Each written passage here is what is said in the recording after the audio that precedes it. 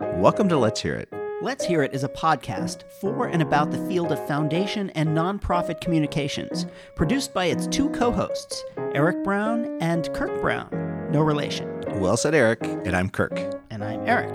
The podcast is sponsored by the Communications Network and the Lumina Foundation. We're talking to people about their work and what's happening in the field with the hopes of making this growing arena just a little bit more accessible to us all. You can find Let's Hear It on any podcast subscription platform.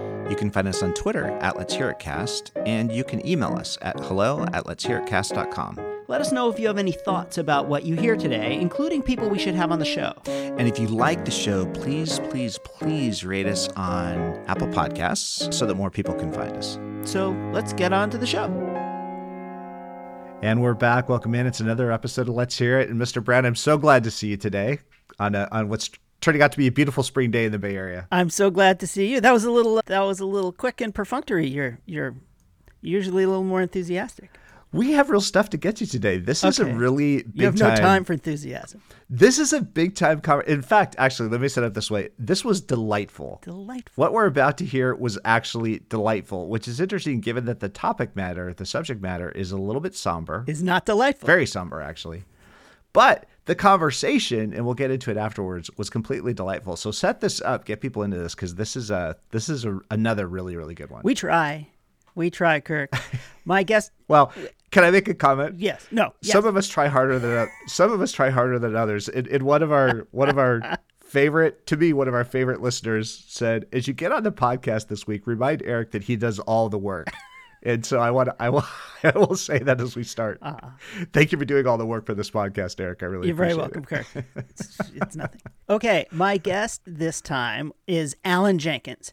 Alan is a Harvard law professor. He is a former clerk to the Supreme Court. He is the co-founder of Opportunity Agenda. He was the director of human rights at the Ford Foundation. He is, in short, an overachiever. Yeah. But I think one of the more exciting aspect of Alan's career is now the fact that he is co-author of 1/6, the graphic novel, a comic book, which is not just a regular comic book. It explores what might have happened if the January 6th mob had been successful. And as we have a conversation on in the aftermath of the first of what may be more than one indictment of Donald Trump, I think having this conversation about that moment in our history puts things in an interesting little kind of package. So once again, you've got another overachiever on the podcast. It is great to have Alan here. And can we go through the details? So Alan, you can find Alan on Twitter at Opportunity1, the number 1, at Opportunity1. And the graphic novel, some would say comic book, you can find at 16comics.com. And I wanted to say that right up front. You guys talk about it at the end of the interview, but it's one, you spell it out, ONE, 6comics.com. And you'll find it there on the page they put up with the Western States Center, which has been part of this. But this is a terrific conversation. You guys cover a lot of ground. We'll try to do justice to it when we come back. But let's give this a listen. This is Alan Jenkins with us on Let's Hear It. Welcome to Let's Hear It. My guest today is Alan Jenkins, Harvard law professor, co-founder and former president of the social justice communications organization Opportunity Agenda, former director of human rights at the Ford Foundation, and so many other things. And now Alan is the co-author of 1/6, the graphic novel, which explores what might have happened if the January 6th mob had been successful. Alan, it's great to see you. Thank you so much for coming on Let's Hear It. I'm thrilled to have you. Yeah, thanks so much for having me on, Eric. This is great. I'm really looking forward to this conversation. I always say that, but now this time I actually mean it. No. So anyway, I didn't even actually say that to all your guests. I say that to all the guests, but this time I really mean it. Great. So I didn't get halfway down the list of your accomplishments. And on LinkedIn, it says when you go on LinkedIn, how it says like show additional, it says show all 23 experiences. So when you were a clerk on the Supreme Court, did you think that, you'd also be the author of a comic book? Actually, when I was 16, I would have thought that I would be the author of a co-author of a comic book. When I was clerking on the Supreme Court, maybe not so much. I'm so interested. You've had such an interesting career that to me feels like it goes in a curvy line, but it moves in one direction. I mean, your work has been connected with justice, civil rights, an understanding of how to advance causes that matter. And obviously you got started in the law, but then you went to, wait, did you go to Ford and then Opportunity Agenda? Can you give me Yes. the quick? So you went to Ford and made grants and then started your own founded Opportunity Agenda. How did that happen? Why did you feel like that was the time to start a new organization? What were you trying to achieve? Yeah. So, as you alluded to, my career, and actually the entirety of my career, has been at the intersection of storytelling, law, and social justice for positive change. And every job that I've had has followed that through line, sometimes in obvious ways, like the Opportunity Agenda. And I will circle back and answer your question. Sometimes in less obvious ways. When I was arguing the Supreme Court, for example, with the Justice Department, that's also about storytelling. It's about legal research and precedent and the text of our Constitution, and it's also about values and the story of us.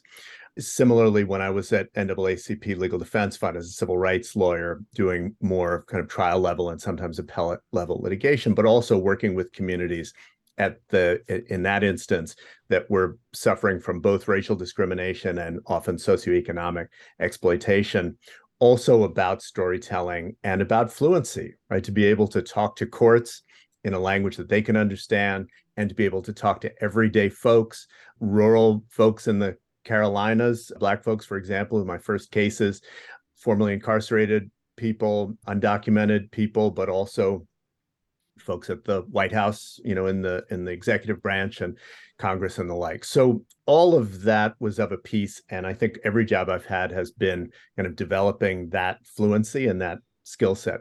To answer your question, when I was at the Ford Foundation, I was ultimately, my last job there was Director of Human Rights. So I was responsible for overseeing grant making in the US on rights issues, racial justice and women's rights and LGBTQ and immigrant rights and reproductive rights and others, and also human rights programming across, at that time, 11 overseas regions. China, North Africa, the Southern Cone, very diverse kinds of places.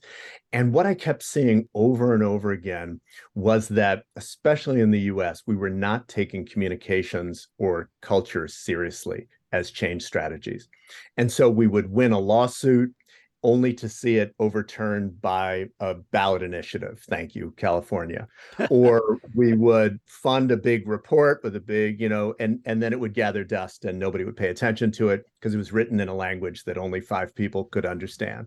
And so it seemed to me that we needed to get better at that. I did a lot of grant making around that. I got a master's degree in media studies while I was at Ford. And I decided over time, I did not start with the idea that the world needed another social justice nonprofit organization, but ultimately I concluded that the world could use one that was working with and within the ecosystem of change organizations, which is why I co-founded the Opportunity Agenda. And as you know, we worked, and the organization is still thriving and working with all kinds of change makers, advocates and organizers and policymakers and business leaders and labor leaders and faith leaders to tell a more connected and more powerful story about opportunity and human rights in the US. That was a long answer to your question, but that's what my journey was, at least up to that point. We're all talking about storytelling. They always say that the lawyer that tells the best story tends to carry the day with the jury, for sure. Maybe not with the Supreme Court. Maybe they're a little more inured to it, but still, the idea that we ought to be able to articulate what our vision is and be compelling in ways that bring people in. But I have also, the more I think about it, the more I think storytelling without a strategy is great, but it doesn't get you where you need to go. And it feels to me, and you can correct me if I'm wrong, that Opportunity Agenda and other work that you've done is really looking at outcomes, at what a better world looks like and how to get there.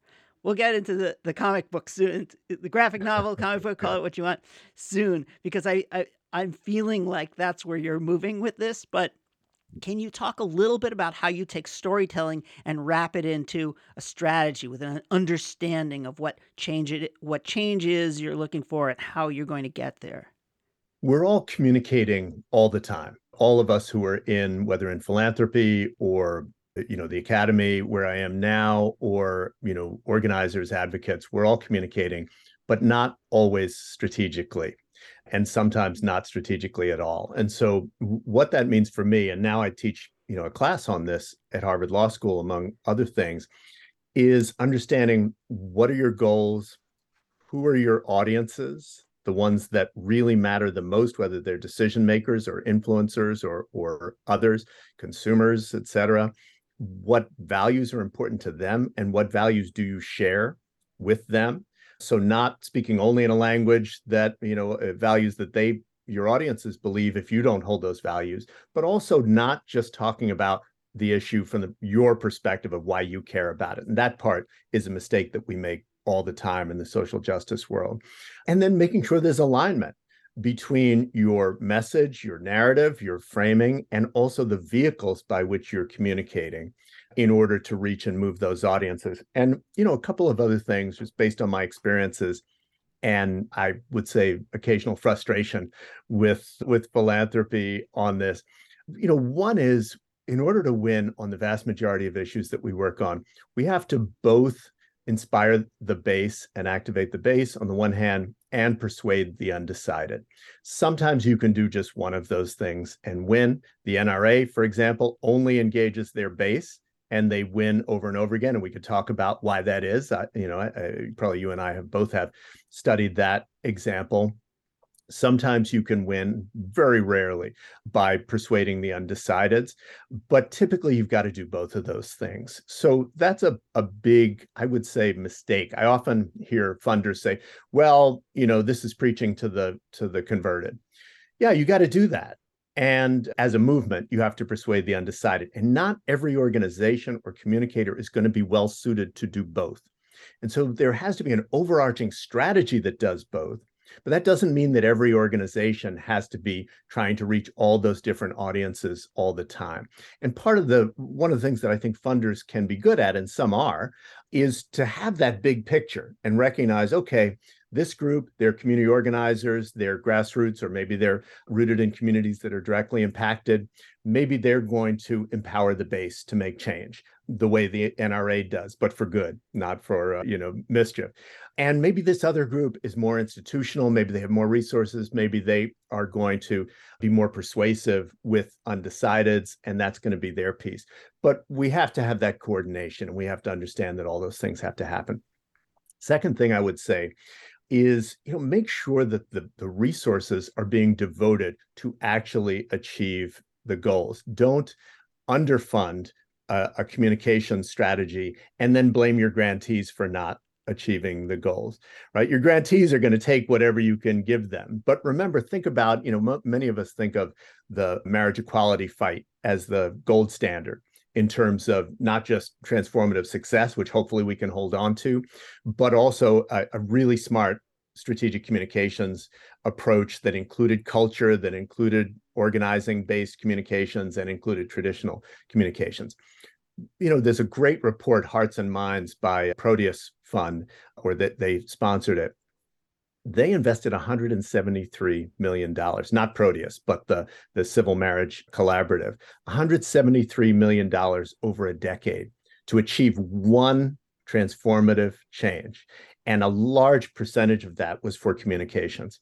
So that's not to say you can't win any battles without $173 million, but don't make a $50,000 grant and then come back and say, well, why haven't you moved Hearts and Minds? It's also the case that no individual funder necessarily has to be the only one to be funding, it's not just what you're contributing, but what resources are the philanthropic field contributing. But check that out, right? Actually find out what the answer to that is. I guess the last piece there is timeline. There's some things from a communication standpoint that we're going to achieve in a year or 2 years, and it's actually possible to do that. The marriage equality movement had a 20-year timeline. They achieved their goals in 11 years. but they recognized that it was going to be a long slog. It was not going to happen until in a single grant period. And that's rare. That's a very rare level of commitment from funders. We've now got a course in strategic communications grant making. Here's the syllabus. Yeah. No, but it's great. And I totally agree. And one of the things that you said that struck me was not just about preaching to the choir and trying to move the movables, but it seems to me that I'm segueing very cleverly into your new project, 1/6, which is that it feels to me like you are reaching new audiences for sure, because this is a graphic novel, which not every policymaker is going to pick up. It's not going to end up in their inbox every day. So you're reaching a new audience. But I also think that you're reaching existing audiences in new ways, because when I read the first chapter of it, I was struck cold by the emotional experience of your story. And basically what you're suggesting is what would have happened if the mob turned right and went into the Senate chamber instead of being led away by an extremely brave Capitol police officer, and they ended up going somewhere else. And obviously other things will happen, and I think the second section there will be more story when it comes out. But I had a visceral experience about that day in sitting here and reading your book that I didn't have when seeing it on television, believe it or not, or reading about it in the newspaper. And it feels to me that you're using a medium that has a different kind of power than many of the traditional ways that we get our news and information. Can you talk about why? Now we can get into your origin story of this project. What was it about this medium and this story that you felt went together? Well, in the kind of weeks and months after January 6, 2021, after the attempted insurrection, I was literally waking up in a cold sweat at 3 a.m. night after night, worrying about our democracy. And, whereas I already felt the public narrative turning towards, wow, we dodged a bullet, time to move on, it was very clear to me that the forces behind that, and I'm talking about not just the mob, although a lot of members of the mob, have gone on to organize, but the fake elector scheme, the disinformation, the attacks on the media and accurate reporting, the extent to which so many members of Congress supported the insurrectionists' goals and tried to minimize what they were trying to achieve. And so it seemed to me that one of the reasons why I was waking up in a cold sweat is because I'm a law professor now. I'm no longer in the business of either communications or advocacy directly. And I'm used to being able to do something when I feel there's, an existential threat to our multicultural democracy. And it seemed to me that something I could do was to create engaging storytelling that could reach a lot of people who perhaps were not paying attention, who care about democracy, who care about a vibrant kind of multicultural America, but are busy and are dealing with their own issues and may not have a chance to read the 300 plus page January 6th committee report.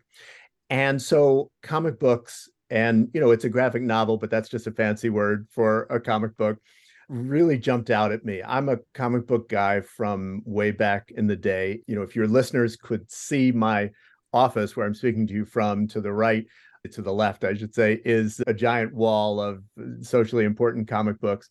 And I've got 3,000 more in my attic. Whoa.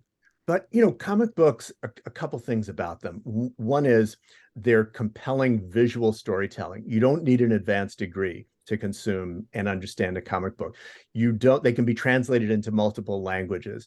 You don't need much time to read them. There are people, they diverse ideology. You go into a comic book store and you will meet progressives, conservatives, libertarians, all kinds of folks. They traverse age. If you're 80 years old in America, you grew up with comic books, or at least in the proximity of comic books. In fact, when you were born, if you're 80, comic books were one of the leading pop culture vehicles in America. And today, if you're 15 today, you're growing up with comic books. comic book superhero stories are the tentpoles of Hollywood. They are receiving a resurgence in their print form. They're available digitally. So seem like the right vehicle to tell that story.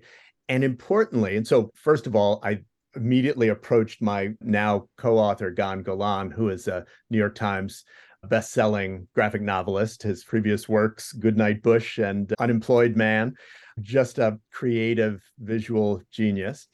And, it seemed to me that this was a good way to tell this story, that it should be in the dystopian speculative fiction genre, the what if genre, which comes from Orwell and Octavia Butler and The Handmaid's Tale, The Twilight Zone. All of those are of that genre. And it's also a very familiar comic book genre that is now making its way into Hollywood. What if history had turned out differently? And we also knew that it had to be a creative, compelling, character-driven story. Nobody wants to see just the illustrated version of the January 6th committee report. Maybe some people want to see it, but those aren't the people who we're trying to reach. They're already in it, right? So, so we had to sit down and figure out who are the characters, what are the dramatic points, what happens, where do we start telling the story? And so far, luckily, I think we made the right choices. The book it's available now in digital form on Amazon and the Issue platform. We're 4.5 stars out of 5. It's a tough crowd on Amazon. We're doing well, and we got some great coverage. And the print version is coming out in a few weeks. We're speaking, in the third week in February, and it should be out in within 2 weeks after that. I think we made the right choices, but that's why we made them. Okay, we're going to be back in just a second for a brief break. I'm talking with Alan Jenkins, the author of 1/6, a graphic novel, which is also a comic book. And we'll be back after the break to talk more about it. You're listening to Let's Hear It, a podcast about foundation and nonprofit communications hosted by Kirk Brown and Eric Brown. Let's Hear It is sponsored by the Communications Network, which connects, gathers, and informs the field of leaders working in communications for good. Because foundations and nonprofits that communicate well are stronger, smarter, and vastly more effective. You can find Let's Hear It online at letshearitcast.com or on Twitter at Let's Hear It Cast. Thanks for listening, and now back to the show.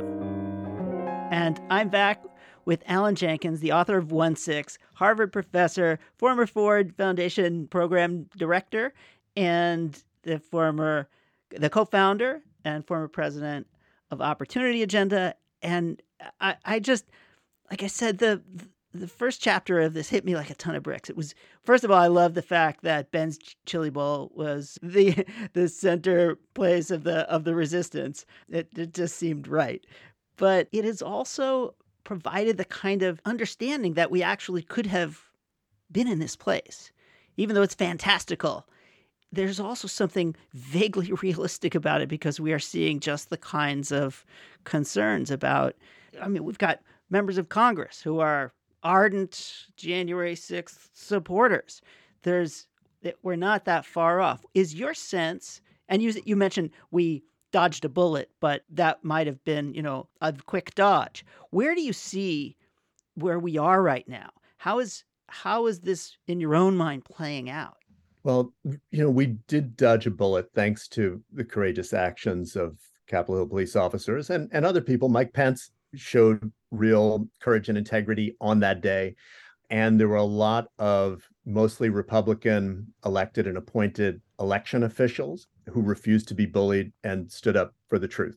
And that was absolutely crucial. But if we dodged a bullet on January 6, 2021, there are 10 more bullets behind it, and they're headed for us. And, as you think about the challenges and the threats to our multicultural democracy, anti-Semitism is on the rise, and we certainly saw that on January 6th, and it continues.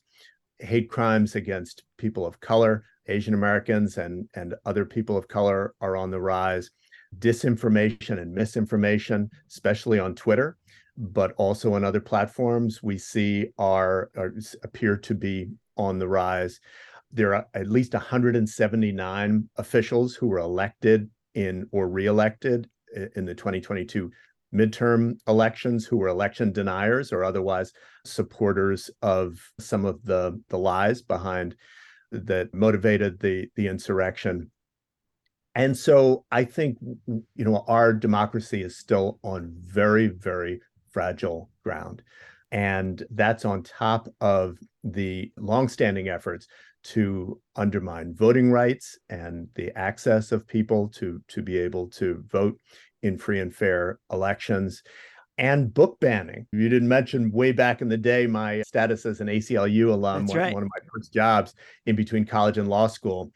If you had told me that in 2023, book banning would be on the rise and that what would be targeted would be books about the accurate history of our country, positive, negative, in between, regarding issues of race and inclusion and gender identity, I don't think I would have believed it. So we've got a lot of work to do. And part of the effort of 1/6, the graphic novel, is to bring new audiences into that fight, to have people recognize, okay, you saw this scary story. It is very close to not only where we could have ended up, but where we might still end up. And luckily, there are things that we can do about that to uphold our democracy and to ensure equity based on race and other aspects of our identity. And so we've teamed up with the Western State Center, longstanding social justice nonprofit organization, and both Gan Galan, my co-writer, and I are both senior fellows there right now, and they've been incredibly supportive. We're working together to create an education and action guide, which will be free and widely available. So as soon as someone reads the book, if they want to do more, they can scan the QR code or just Google and find both ways to go deeper on the true story of January 6th and to take action on these three prongs, which are represented in the book, which are democracy, discrimination, and disinformation, and specifically what they can do to uphold the first and to combat the latter two. And here, since I gave my critique of foundations, here I have to say that we've been very fortunate to receive the early support of Open Society foundations, of the Ford Foundation, of a number of other funders who've supported that outreach work so that we can get this thing out. And it's going to be available free, not just the guide, but we're making the thousands of copies of the comic book available free to nonprofit organizations working on those issues, pro-democracy, anti-discrimination, to use in organizing, to use in their own education campaigns. And that also is thanks to our philanthropic supporters. So that's really made a big difference. So the book's been out now about 6 or so weeks. It came out on January 6th, of course. And I'm just wondering if there's been any feedback or responses to it that you hadn't expected, anything that has surprised or delighted you, or maybe not delighted you. Once something gets out into the world, you never know exactly how it's going to land or where it's going to go. The first is a humble brag, I guess, which is do it. People really like the story, which is just wonderful. Obviously, that's what we were aiming for. But, you never know. You put a story out into the world, and this is just the first chapter of 3. And, you don't know how it's going to strike people. You don't know what the worst thing that could happen is for it to be boring. And so it's not boring. We've gotten a few haters, which I think is a badge of honor, in terms not so much of the content of the storytelling, but, they just don't like the implications of it. Mm-hmm. But we've gotten overwhelming positive feedback on the content of the story, which means people want to read it. It's not medicine. It's fun. It's engaging. So I'm very happy about that. And that significant aspect of that also is we went to a veteran comic book illustrator, Will Rosado, who also is the illustrator behind La Borinqueña, which is the first Puerto Rican female superhero story. And Will just brought all kinds of new ideas and kind of introduced visuals that we hadn't even thought of. So all of that has been, I don't know if surprising is the right word, but at least, I guess I'm pleasantly surprised to see the really positive reaction. And similarly, I think here's an interesting thing that I hadn't anticipated. So we've been speaking with a lot of experts, reporters, some of whom were there on January 6th, 2021 at the Capitol, people who study white nationalism and Christian nationalism and disinformation. And they've been excited about it. It's a little like therapy, Eric. You can tell that they are so, at least the people we've spoken with, they also have these fears. They're waking up in the middle of the night, and they were there. So they're actually reliving what happened. And they're also the ones who were there, and they're also worrying about the future. And so you get on Zoom with these folks and they just start going and telling you so much. And so we're, furiously taking notes, trying to figure out how we can incorporate the most interesting stuff into the future issues. Mm-hmm. And so that's been really wonderful and also a little surprising. And, the second issue, the first issue is set in the dystopian near future. The second issue actually jumps back and relates a lot of the true events that led up to the insurrection. And we're very clear about what's fictional, what is speculative, and what is based on accurate research and reporting. And we've done a lot of research. And the guide will similarly make clear. So there's, because that's part of avoiding disinformation, right, is making sure you're transparent. So that part is where we've talked to the largest number of experts, and their enthusiasm, but also catharsis in talking to us has also been, really striking. Where are you going to go with this? Once you're done with it, it feels to me like there's a lot more material, or there are a lot of opportunities to build on the success of this. And again, I just want to put in another plug. It is beautiful. It's chilling. It's exciting. And I think it's the sort of thing that parents can share with their kids. But I also think that it's something that it's just another way for us to think about important questions, and another tool. The message that you're sharing is really important, and it's one of these things where we must not let our guard down. But where do you see this going next? It feels to me like there are many opportunities that will emerge from this project. Yeah, so, in terms of story, no spoilers, but, as I mentioned, issue 2 will be set in the lead up to the insurrection, and then the day itself. Issue 3 of the 4 will really be the pivot into alternate history. So in other words, as you said in your intro, the mob goes right instead of going left, and they do everything they said they were going to do, which is reflected on the cover of the book. And then President Trump does everything he said he was going to do. And there we're actually tying his words and actions in the book back to things that he actually said or did while president, or that have been done by other actors in our recent history. So, for example, we're going to be forcing readers to imagine, think of kids put in cages, which happened just a few years ago. Well, what if that were done on a mass level instead of just for the most vulnerable people on our soil? We're really trying to transport our readers to really think about the implications of all of the terrible things that have happened over the last several years, not solely about former President Trump by any means. So, book banning is a good example of where, that's coming from other places. And then the fourth issue, the fourth and final chapter, will be about everyday folks coming together to try to restore our democracy.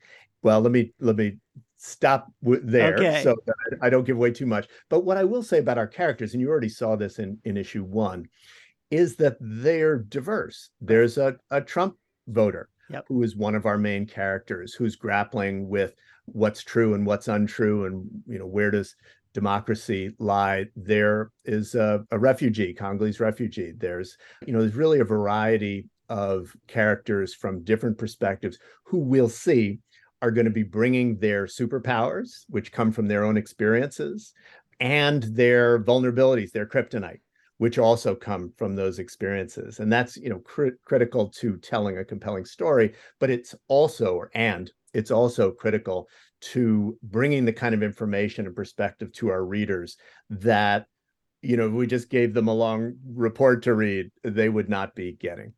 Well, it's such an exciting project, and I challenge folks out there working in foundations and nonprofits to ask yourself whether you are doing the same old thing or are you coming up with exciting, engaging, innovative ways to do great storytelling with a purpose.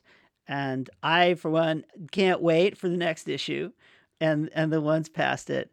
I'm just really grateful to you for doing this work and for being so clever and creative, because it's what our field really needs.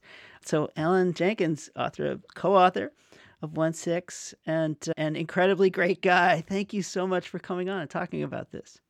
Thank you so much, Eric. And last thing for your listeners is that they can go to 16comics.com. So ONESIX comics.com, sign up for updates, find out how to purchase the book, or just provide us feedback and input. So I hope folks will do that. Well, thanks again, Alan Jenkins. And we're back. So what'd you think? It's so fun to listen to this conversation. I'm such a fan of Alan Jenkins and have been for years, and I've never met him. But when you look at this career he's put together, and you laugh about it in terms of his LinkedIn bio, but it's like he's been at Harvard, Opportunity Agenda, Ford, and you get into a lot of stuff as you go through this. But let's start there with just Alan and his journey, because he's done so many interesting things. And I love how he worked at Ford and then said, we're not taking storytelling. And interestingly, he added to that, we're not taking culture seriously enough. And he had gotten this BA in media studies while he was working at Ford, and he launches Opportunity Agenda. Might have been an MA. MA. Okay. So what do you make of Alan and his just journey as a professional in this space? Because you've known him for quite some time. It's really wonderful. He's a lawyer and a communicator. It's almost like you take out a copy of What Color Is Your Parachute, and you take all those pieces and you put them together, and you end up with this incredible career that understands both the legal underpinnings of our democracy and the tools that you need to use in order to ensure that you get to have a democracy. And I tell people all the time who ask me about career and does my career look like it makes sense or does it go together? Mine certainly doesn't. But what I say is that, the road is long and it's curvy, and life is long and it's short. And so take advantage of the things as they come to you. And I think that that's what Alan is doing. He just seizes the day each and every time. And he's seizing it now with a comic book. Well, and he starts. So this brief reflection you have about his work in law and his recognition that the legal process and doing that work fundamentally is storytelling. It's where we get the concept of framing from. I think the notion that you have to frame the particulars of a case before you go in front of judge and jury, that as a jumping off point in that sensibility into all the work that he's doing. So before we get into 16comics.com and 16, the graphic novel, I want to talk about Alan as a professor, because now he's at Harvard teaching this stuff. And right in the middle, he drops basically the course curricula for his class. Right, that orientation to strategic communications. And we've talked about this podcast as something of an applied journey through the practice of strategic communications. And you're hearing all these folks from different places and how they do that. I would love to make a list of all the people teaching strategic communications from a purpose perspective across all these institutions and just get them on this podcast, talk to them each in turn, because this teaching work that's happening of all the things that Alan is doing and has done, I feel like it's this teaching work that almost is maybe the most important, because this sensibility, diffusing it through this whole cohort of new professionals coming forward, it might end up being the most important thing that anybody could do. Well, I bet you that Ann Cristiano at University of Florida has the answer to that question. Chances are she knows every single professor teaching strategic communications in the country. Unfortunately, my guess is the reason she may know that is because there aren't that many. Because talking about communications to advance social interest, to advance causes, social causes, is not nearly as popular as teaching communications for business, communications for marketing, for public relations, blah, blah, blah. So it's depressing to me that we only have one center for social interest communications, and we need many, many more. then you end up with some very entrepreneurial professors like Alan, who are basically taking his law classroom and turning it into a communications classroom. But you're quite right that the best story tends to carry the day in, assuming you have the facts on your side in the courtroom. If you tell a good story and help a jury or a judge understand what we're actually talking about here, that's how you persuade people. Well, in his capacity to draw on so much field perspective as you went through this conversation, it was every couple of minutes. It was a whole new primer in another really crucial part of what we think and talk about. So he refers to this notion of don't underfund communications and ask why you didn't achieve your goals. And he talks about the famous $50,000 grant, and then going back to your grantee and asking why you didn't change hearts and minds. And can we please get the authors of Hearts and Minds, the study, on this podcast? Because he refers to the marriage equality fight as a gold standard. And I have to say, Eric, this was one of those interviews where every single word that Alan had to say, I was just hanging on it, because it was just so good, so agile, so many topics he went through. But he talks about this Hearts and Minds, this marriage equality fight being the gold standard that so many of us look to. And what did that entail? It's $173 million of spend. A huge portion of that going to communications. This 20-year campaign, can you think about that? The audacity saying, hey, we're going to have a 20-year campaign that actually achieves its goals in 11 years. And Alan is referring to all of that stuff as he's thinking about things like the 1/6 novel project. I just love the depth and breadth of this field that he has command of as he talks about his work. Well, I have a feeling that $173 million is less than Americans spend on ice cream in a single day. I'm guessing. But I wouldn't be surprised. And maybe a lot less. I mean, it's not that much money if you think about it. And that's so bad. I mean, it's just it's coins in the couch for a lot of the folks who live about 25 miles to the south of me right here. So, yes, the idea that you need to spend money on communications is really important, and the idea that you have to be patient and you understand that things aren't going to happen tomorrow or the day after. And funders obviously need to understand that. And we see the big campaigns that have carried the day are ones in which the funders were in it to win, and they were willing to stay, and they were willing to learn from things that didn't go according to plan. And they built on their successes and their failures to make sure that the thing that they wanted to have come true came true.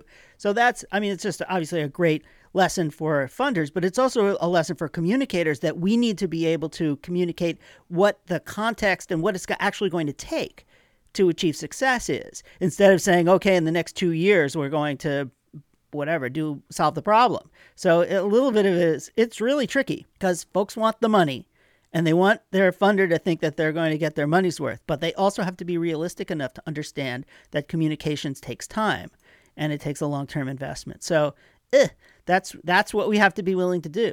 And that's a tall order, but that's what it takes. Well, and be willing to experiment. So here's Alan, who's been doing this stuff for such a long time. And this horrible episode happens in our collective history that we all watch happen as it happens, right? Real time. The 1/6 insurrection. And Alan steps back and says, okay, I want to figure out a way to intervene in this whole conversation. I'm no longer in the communications advocacy space. I have a different platform. And so Alan starts getting creative. And I have to say, this conversation, it's about 16 minutes into your interview, where Alan makes the case for comic books as a method to deliver a message.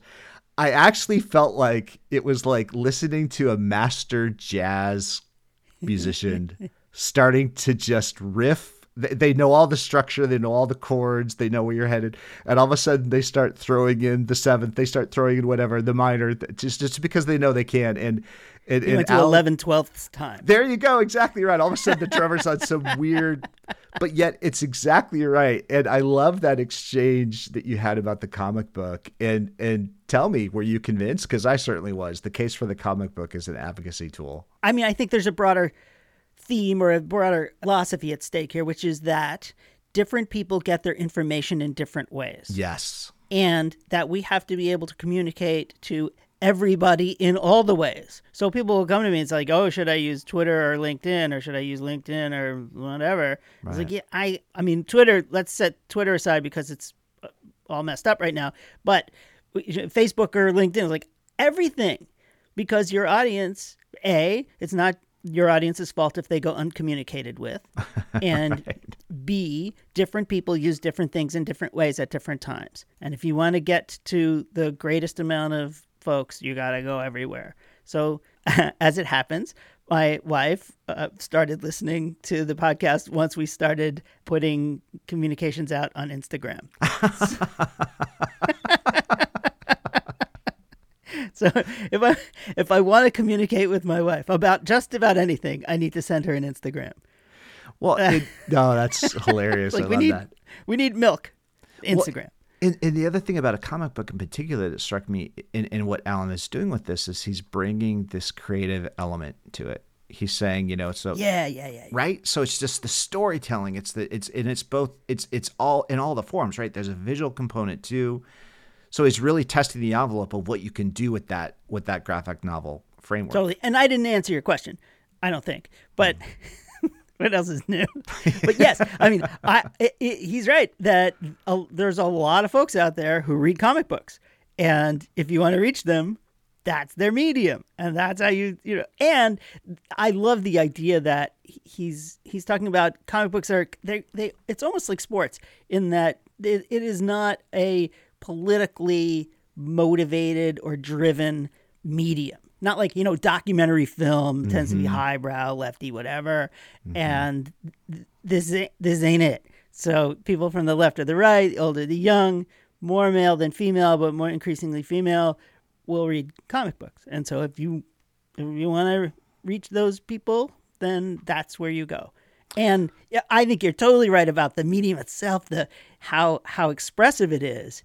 And as I was telling Alan, I had an emotional reaction to 1/6 that was more powerful by reading the comic book than it was by watching the stuff. And I think some of it is I don't want to watch the worst of the footage.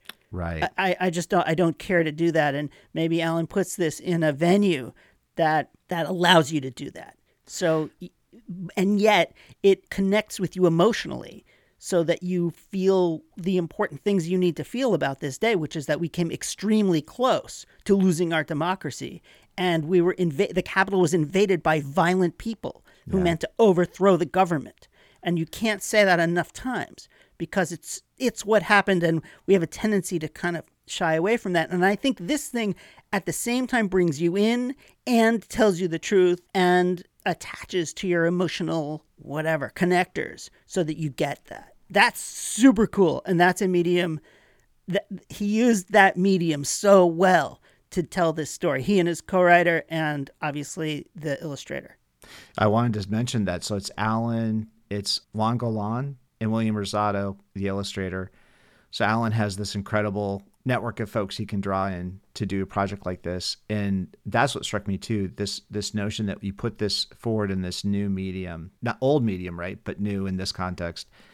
And it allows people to place themselves in a story and access a story in a way differently. And it's so striking that it's that powerful given how dominant the story has been for a while. And yet that subtext of what's at stake is not so much. The subtext that democracy was actually really hanging on a thread. And there was a handful of actors, unlikely actors actually, that helped affect something that could have happened truly awfully to all of us. And we just would have watched it unfold on our TV screens right in front of us. Also, as the comic continues, it's come out. So the first one is out and the second one's coming. And then it gets into speculative fiction, which is what might have happened if Eugene Goodman, the brave Capitol police officer, didn't move the mob to the left, and instead they went right and into the Senate chamber. And we will explore that speculative thing in ways that I think will be really scary. I mean, I have a copy of Plot Against America here, the Philip Roth novel, and we see these from time to time. There's that show on, I don't know, I think it was on Netflix, which what had happened if the U.S. had lost the war and, Japanese and Germans ran this country. Like, those are things that are meant to actually help you better understand that this is for keeps. And I'm both excited and a little scared about reading the subsequent issues of this comic, because I got a feeling it's going to be pretty powerful. Well, and I feel like it would be a disservice to have this discussion without acknowledging, too, the resources that are going behind it. So first of all, he did start on Kickstarter.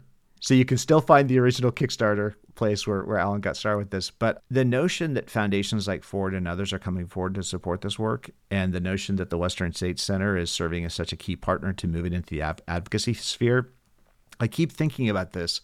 How would it feel walking into your first meeting about this topic saying, okay, listen, I want to pitch a comic book. Here's why. Right. And the ability for program officers and foundation staff to go on this creative journey and actually hold the headspace, because everyone who gets excited has to turn around and sell it to somebody down the hall, sell it somewhere higher up in the hierarchy. And that projects like this are making it through that grant making process, and that this kind of creativity is actually being pulled forward because people are trying to experiment and learn. That to me feels like a really important part of this story that we shouldn't dismiss or miss, that it's not just that what Alan is doing with 1/6, but it's that he's got partners that are saying, hey, not only let's support you in doing this, but also let's get thousands of copies of this out in the hands of people all across the country, and to have a toolkit that goes along with it on the advocacy side of things. Again, Alan is clearly really gifted to pull these pieces together, but for him to have partners in the process to say, yep, we'll take this risk with you too. I just love that whole aspect of this whole story. Yes. Thank you to all the folks that are funded Ford and others who are funding Alan and his work in the Western States. We have to just continue to not think that that we're the audience. And I think that's one of the most important lessons in communications, is that when you're doing your thing, you are not the audience. It's the people you're trying to move. They're the audience, and you have to understand what they care about, where they go, what they listen to, what they read, and communicate in ways that make sense to them. Not just because you hear the music in your head and I don't really understand why this thing is right. And so if I just say it louder or quote more statistics, then they'll get it, because that's not how communications works. It's not how persuasion works. And as Alan knows this, he's a virtuoso at it. He truly understands that he is not the audience, and that he is he's communicating in interesting, fun, engaging ways, and he's meeting people where they are, not where he is. Otherwise, he'd just, write a law book. Right. We're here to storytelling with a purpose. So Alan Jenkins, and you can find 1/6, the graphic novel. It's not a comic book. It's a graphic novel. He says it's a comic book. I know. 1/6, the graphic novel. Let's just call it a comic. I don't know. Whatever. It's a graphic novel. It's very graphic. You can find it on Amazon. You can find it at 16comics.com, 16comics.com, and go follow Alan on Twitter at opportunity1. Certainly just such a fan of everything that Alan has done for all these years, and keeps doing new and interesting work. And Eric, man, so gracious for Alan to come here and talk about 1/6, but so fun to hear you guys talk about it. Yeah, that was great. And it was great to reconnect with Alan. I've known him for years, but haven't spoken to him in quite some time. So that was super fun. 16comics.com. Go find it, go buy it. And thanks everybody for listening. We'll talk to you next time. Okay, everybody, that's it for this episode.